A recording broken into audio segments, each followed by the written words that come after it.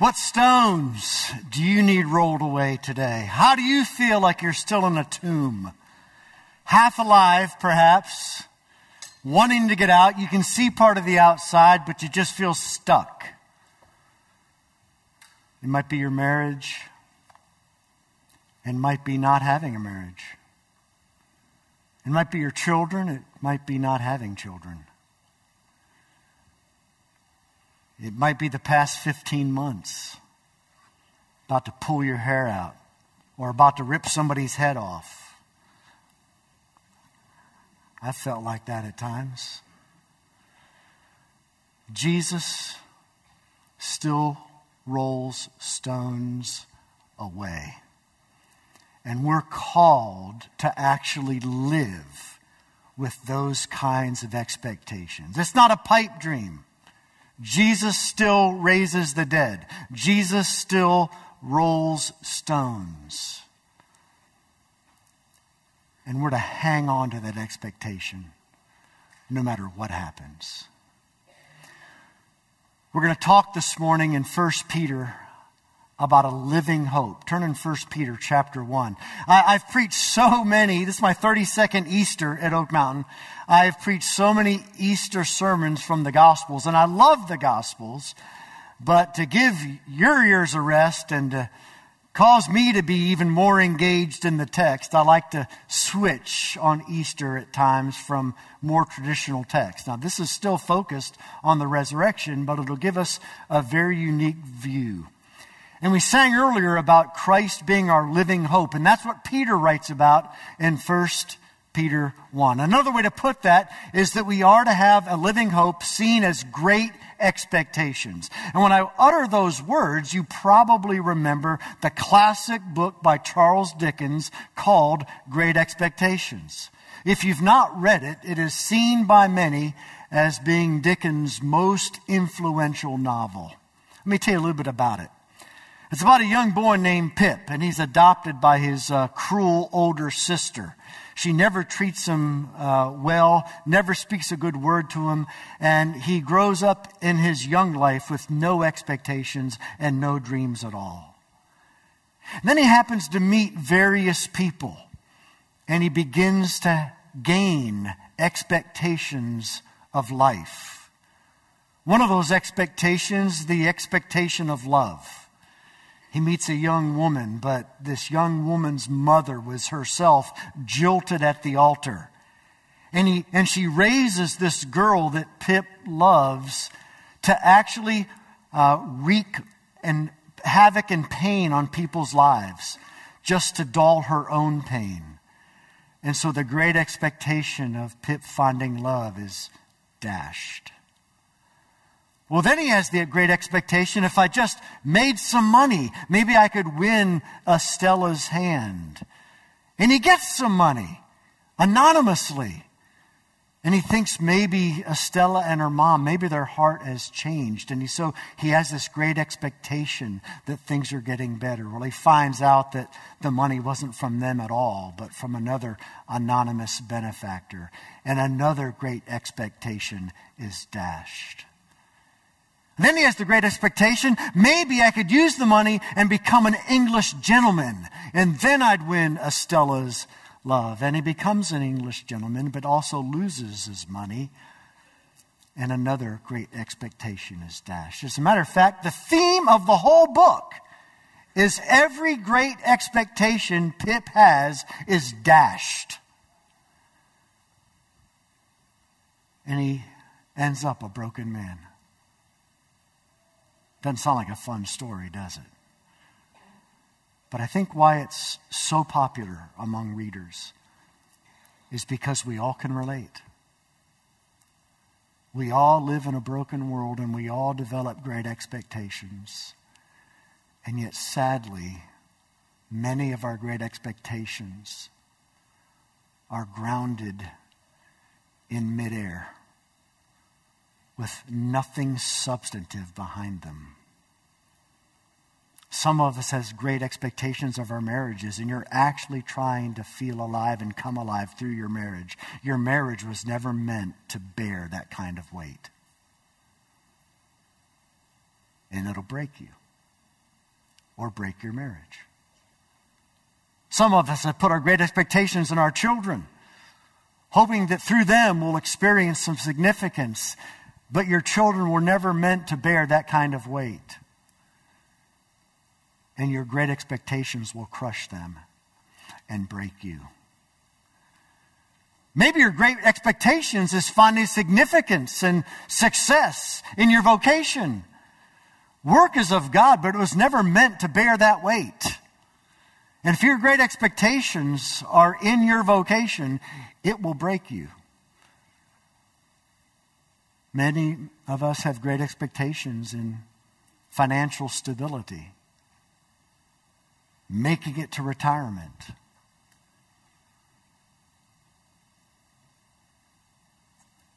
Your health could fail tomorrow, and retirement could be a crushing disappointment. We are right to have great expectations, but it is deadly to have those expectations misplaced in the wrong things. Peter writes to Christians from all over the Roman Empire who were having their great expectations dashed.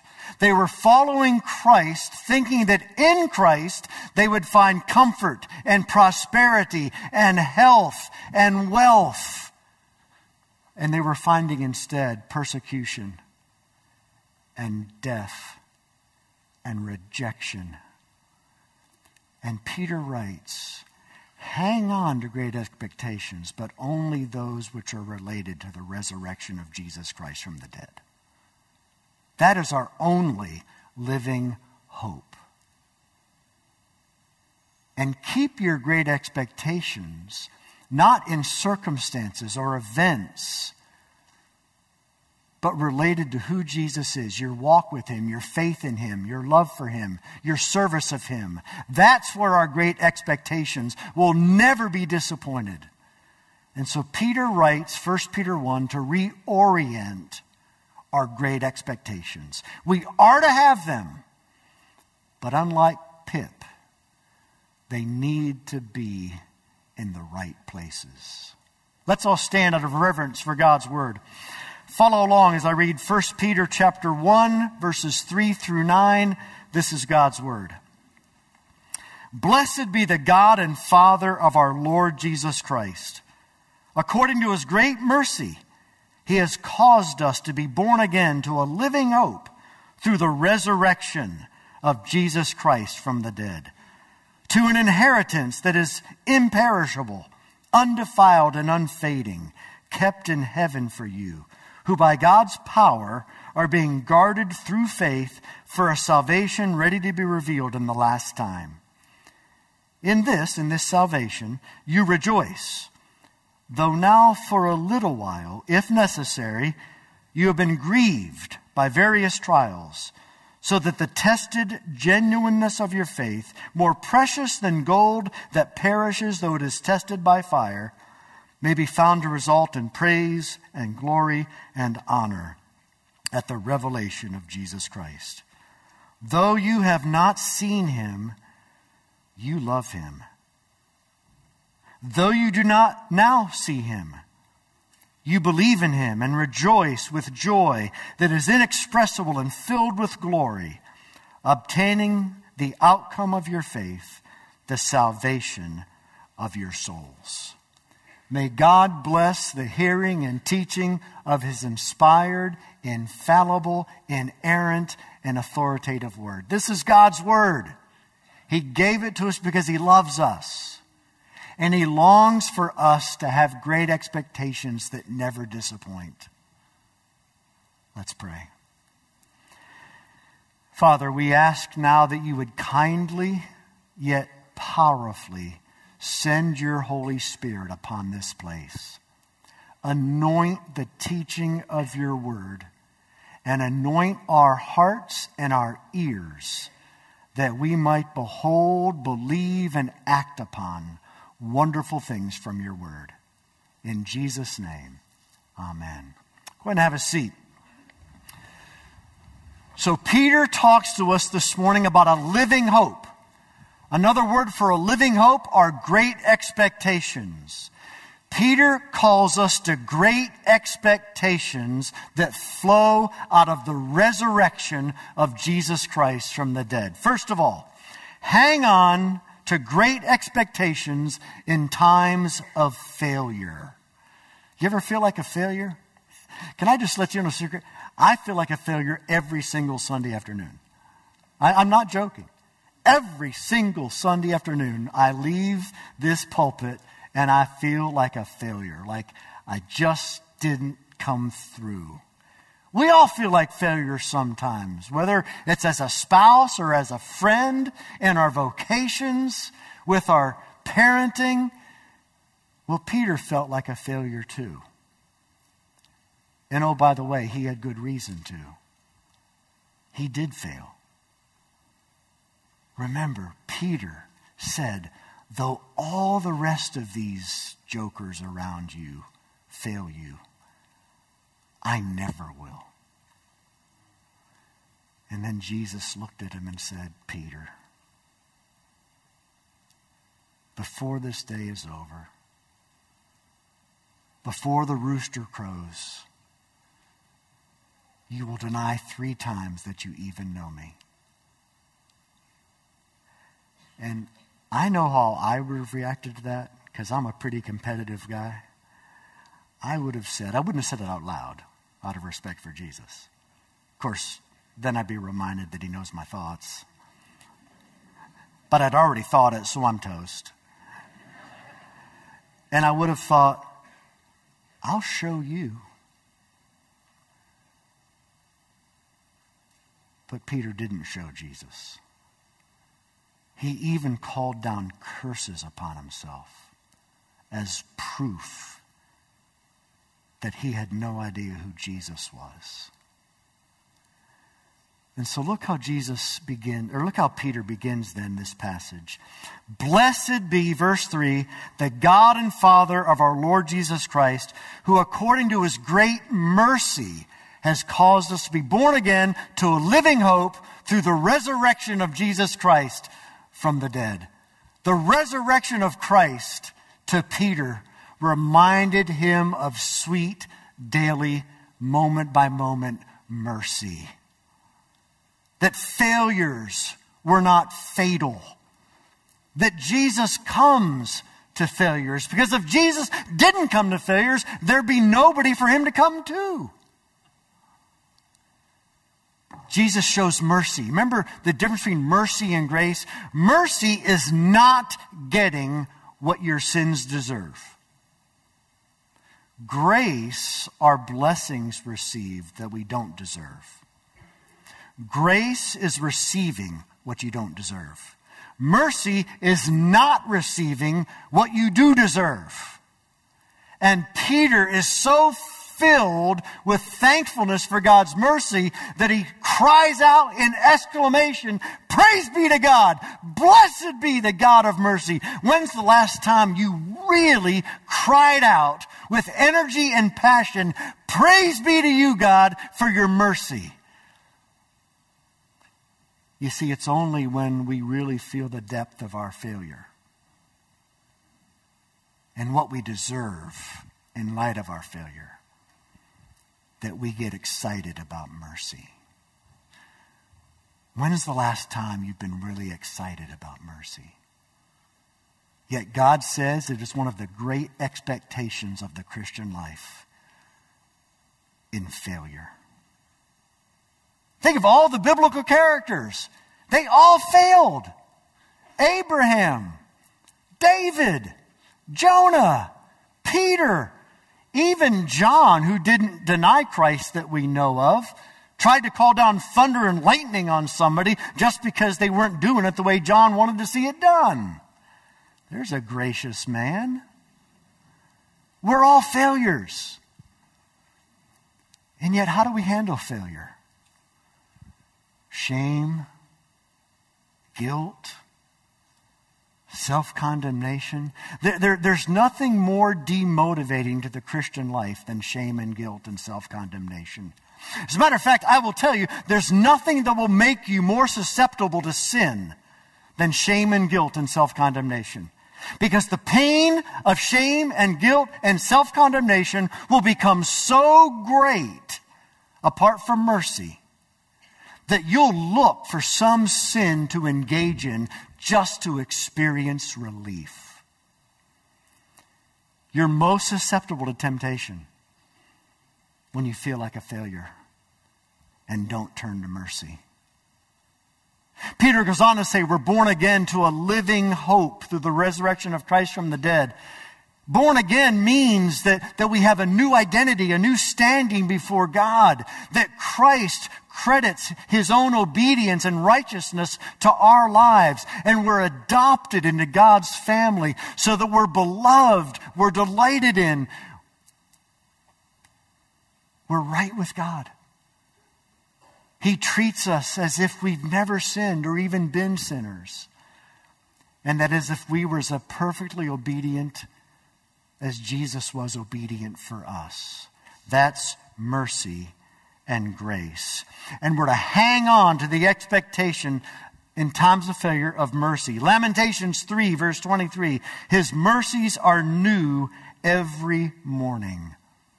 And then in verse 4, Peter talks about an inheritance that is imperishable, undefiled, unfading, kept in heaven for us. Now, Peter is deliberately contrasting the Old Testament church's inheritance, which was the promised land, with the New Testament church's inheritance, which is all of our blessings promised through the resurrection. New life, new standing, new power, new destiny, new future, new heavens, new earth. And he says, Israel's promised land, it wasn't imperishable. As a matter of fact, it was conquered many times by the Romans, by the Babylonians. Israel's inheritance isn't unfading. They lost it. It wasn't undefiled. Conquerors brought in their idols, and Israel commingled, and they raised up idols as well. But God says, no matter where you've failed, no matter how many times you've failed, no matter how far you have fallen, your inheritance is secure because it was purchased by Christ and is being reserved in heaven for you. You see, failure for the Christian is not fatal. Think of the first Easter night. Peter, all the disciples, except for Thomas, gathered in a room. Why were they gathered there? Because they were petrified. They thought they were next. They killed Jesus. Now, excuse me, they're going to come after them. But even worse than fearing death, they were so distressed and discouraged and ashamed of their failure. 3 years they invested. More accurately, 3 years Jesus invested in them. And in his hour of need, they all let him down. So how's Jesus going to respond to failures? Well, you know the rest of the story. In his glorified, resurrected body, he walks through the wall. Perhaps even looks first at Peter and says, "Peace be with you."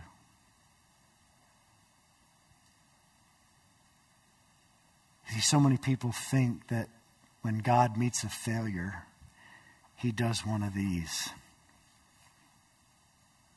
Taps his foot, wags his head, turns around, his veins are popping, he's red, about ready to blow his top. No. Jesus says, go and learn what this means. I delight in mercy. not sacrifice, not penance, not guilt, not shame. I desire mercy. How have you failed over the past 15 months? I've failed a lot. I've gotten upset with people. I've more focused on the speck in other people's lives than the plank in my own eye. I told you before, I've had to wrestle with disappointment over various things. How have you failed? And what are you going to do with it? You're going to be swallowed up with shame and guilt? Or are you going to hang on to the great expectations of mercy? Hang on to great expectations in times of failure. Secondly, hang on to great expectations in times of weakness. Look at verse 3. Peter says that God caused us to be born again. Notice it doesn't say, you chose so wisely and so powerfully to be born again. It doesn't say that. It says, God himself caused us to be born again. Now let me just have you consider the imagery of a child being born. What part in the birth process does the child play? I mean, it is simply going through the birth canal. It is being moved by the mother's contractions. And eventually it is being pulled out by a doctor. The baby doesn't do anything to birth itself. It certainly didn't do anything to conceive itself. God uses that imagery to remind us we are so weak in Adam that we don't have the capacity. We don't have the ability. We are too weak to actually resurrect ourselves. That shouldn't be a surprise. But then God goes on to say that same power continues to be exercised toward us. Paul, in a parallel passage to this in Ephesians 1, says that he prays with great longing that we might know how great is God's power toward us who believe. It is the same as the might of God that was exerted when God raised Jesus from the dead and seated him at his right hand. If you know Jesus Christ, that is the power that is always at work in you, particularly in your weakness. What weaknesses are you wrestling with today? Do you despise them like I despise my weaknesses? I mean, I can't tell you how many times I've said to the heavens, God, I struggled with this weakness when I was 16. And I'm still weak. And I'm embarrassed and I'm ashamed. I'm disgusted, frankly. Do you ever try to guard your weaknesses from being noticed by others? Because you think they'd be disgusted with you too? If you know Jesus Christ, God is never disgusted by your weaknesses. He's drawn to you because of them. Jesus loves being Jesus. And Jesus is drawn to the weak and the powerless. That's why it says in verse 5, by God's power, we're being guarded through faith for a salvation ready to be revealed. Now, it's really important you understand what's being emphasized here. What's being emphasized is God's power, not our faith. Now, you can do a really good Bible study, by the way, without ever knowing Greek, if you just buy several English Bibles and compare the translations. For instance, the NIV, which there's nothing wrong with that. It's just the nearly inspired version. Some of you are with me on that. That's good. That's good. No, there's nothing wrong with the NIV. But the NIV translates verse 5 as this: who through faith are being guarded by God's power. The ESV, what I've been reading, says who by God's power are being guarded through faith. That's huge. Which is primary, God's power or my faith?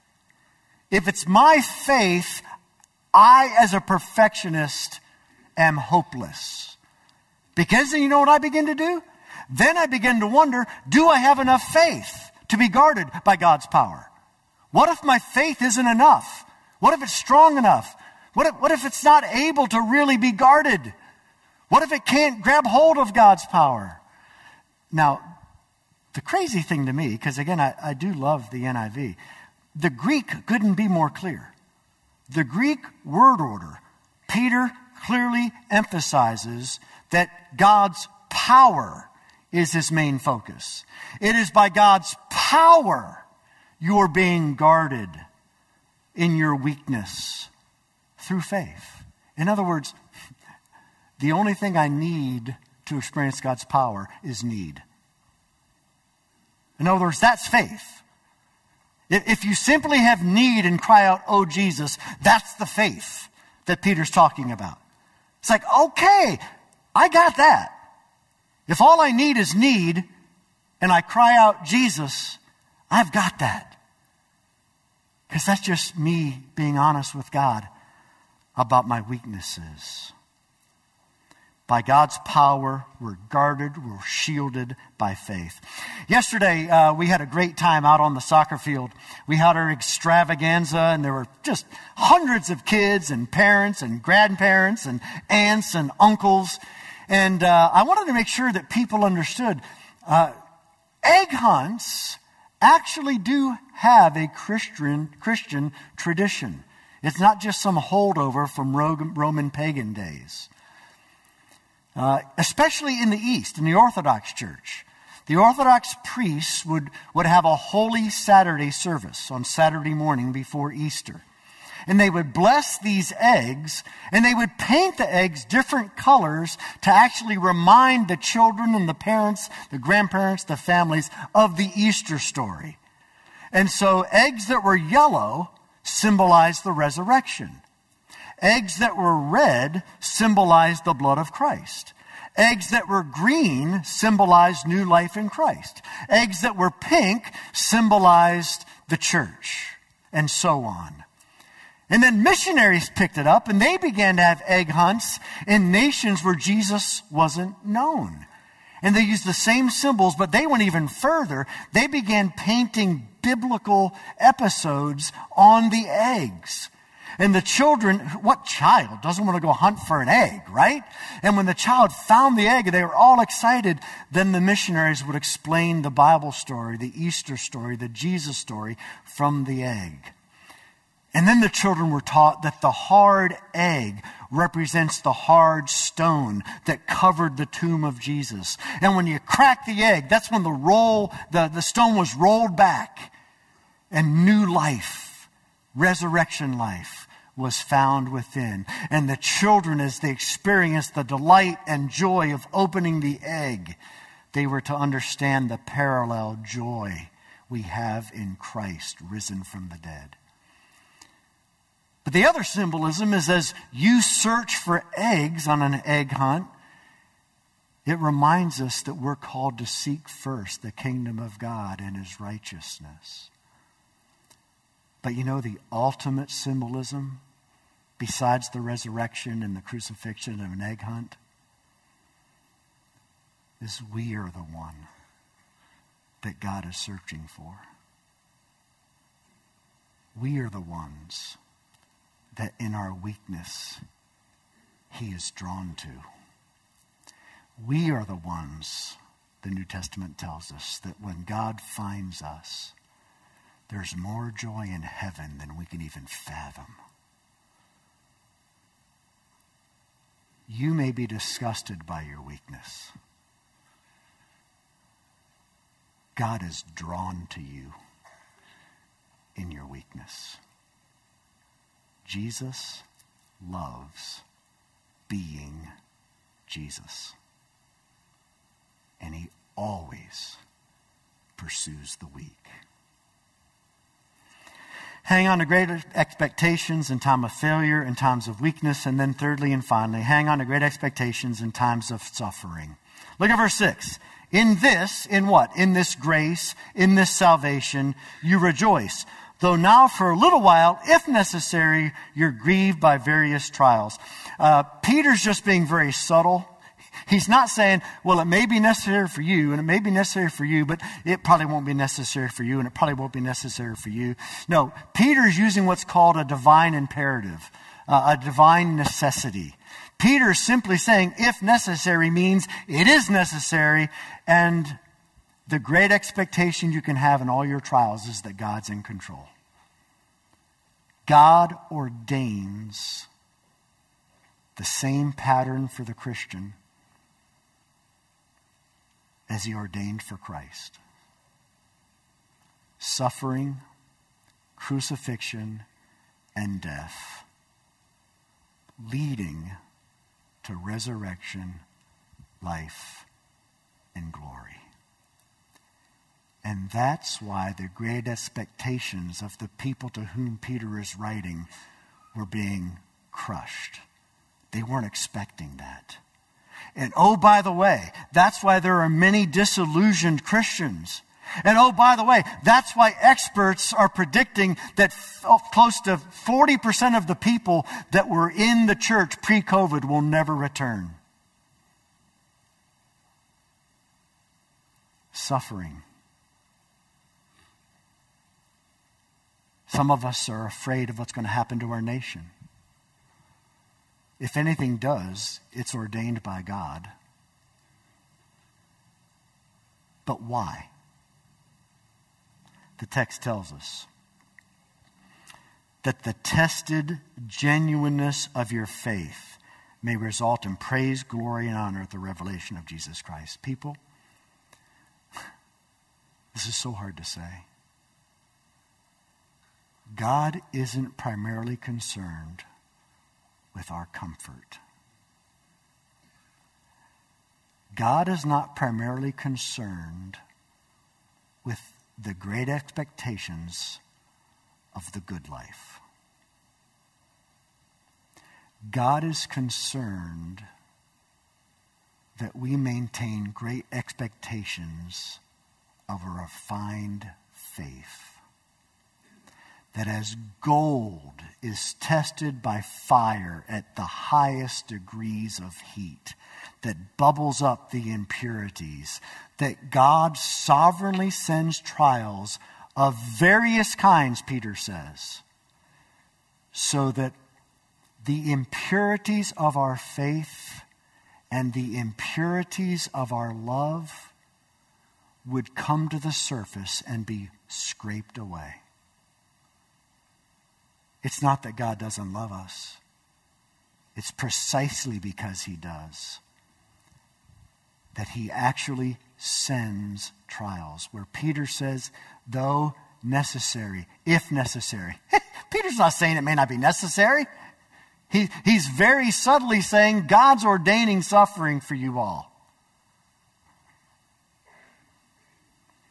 And then he says in verse 8, though you've not seen him, you love him. A great expectation that is ours in times of suffering is God is building love for Christ. How's he doing that? Well, at times by taking away everything in this life that we love. Do you believe God's love for you is so jealous that he doesn't want you to love anything else but Jesus? Now, that doesn't mean we can't enjoy this life. I'm not saying that. I'm talking about where is the focus of your love? I mean, like, what do you really love? And God is trying to expose that. Perhaps over the past 15 months.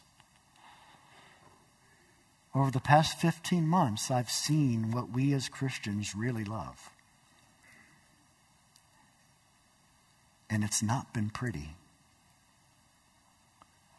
God sends suffering to refine our faith and to deepen our love for Christ. And then he says in verse 9, that we might obtain through all these sufferings the outcome of our faith, which is the salvation of our souls. Our greatest expectations are not on this earth. I mean, it couldn't be said more in Scripture. Our greatest expectations are not for this life. They're for the next. That's why Peter says, though now for a little while, there's a larger story going on. And even our suffering is just a word and a clause and a phrase and a sentence and a paragraph in a chapter, in a section of a book with volumes. We're part of a larger story. And we have great expectations that God is going to use suffering to refine our faith and deepen our love and prepare us for glory. 10 days ago, March 25th, Thursdays is my day off, and I was at home, and Laura and I just had the TV on in the background, and we noticed that they started to get pretty serious about a line of storms that was coming. And we kept a close eye on it. It said it was going to hit probably about 1, 2, 3. And so, we were reading and doing other stuff. And then we watched Channel 13 and because we want the 3-minute advantage. And by the way, that stuff could be really real. Let me explain. So Jerry Tracy says with this pinpoint radar, this is a long-track tornado, and it's making a beeline for Indian Springs, which is where we live. And then he pointed out a couple streets, and he mentioned our street. Now, this is 30 minutes in advance. It's about 1 o'clock. And so, now, at the Flayard House, we don't do anything easy or quick. We've got 2 horses, a miniature mule, 7 adult dogs, 8 6-week-old puppies, Laurie and me, and my beloved mother-in-law, Legree. It's not going to get done in 2 minutes. So, 30 minutes, we're running around, taking each puppy one by one downstairs into our safe room. All the adult dogs around us, me, Laurie, Legree. The power goes out. We still got Jerry on our cell phone saying, hey, if you live in Tall Timber Road or Oak Mountain Trail, it is on you now. And sure enough, at that moment, our ears started popping. We felt this huge updraft of wind through our basement. It felt like all the air was being sucked out. We heard this tremendous noise that was clearly the tornado. And then, after about 6 seconds, it smelled like 10,000 Christmas pine candles just filled our house. It was done so quickly that I thought, we dodged a bullet. The horses were in the barn. Laurie ran out, called their names, and there they were. The mule was traumatized. I mean, y'all pray for Hobbs. The dogs were all safe. The pups were all safe. We were all safe. And then I heard Laurie say, "Oh, Bob." And we looked around, and our 4 acres of what was our little Shalom property, 50 to 70 trees, gone. I mean, gone. It was overwhelming. So the first thing he did was thank God for sparing our lives. And then we realized our great expectations are not in this life. Like Easter, God may resurrect our property. He may not. That's not our hope. Our hope is an inheritance that is imperishable, undefiled, unfading, reserved in heaven for us, who are being kept by the power of God through simply being in need. And God does this. People say, God didn't do that. Okay, who did? Of course God did it. Because he has a purpose. He's refining our faith. He's increasing our love. He's showing that he comes to us in weakness through the body of Christ that's been phenomenal. And even through giving testimony that this world isn't all there is. And Jesus rose as evidence to that. Will you hang on to great expectations in time of failure, in time of weakness, and in time of suffering? That's what God calls us to. Let's pray. God, this Easter, we are thankful that we're here. We're thankful that most of our loved ones have been kept safe. But God, there's also great pain here.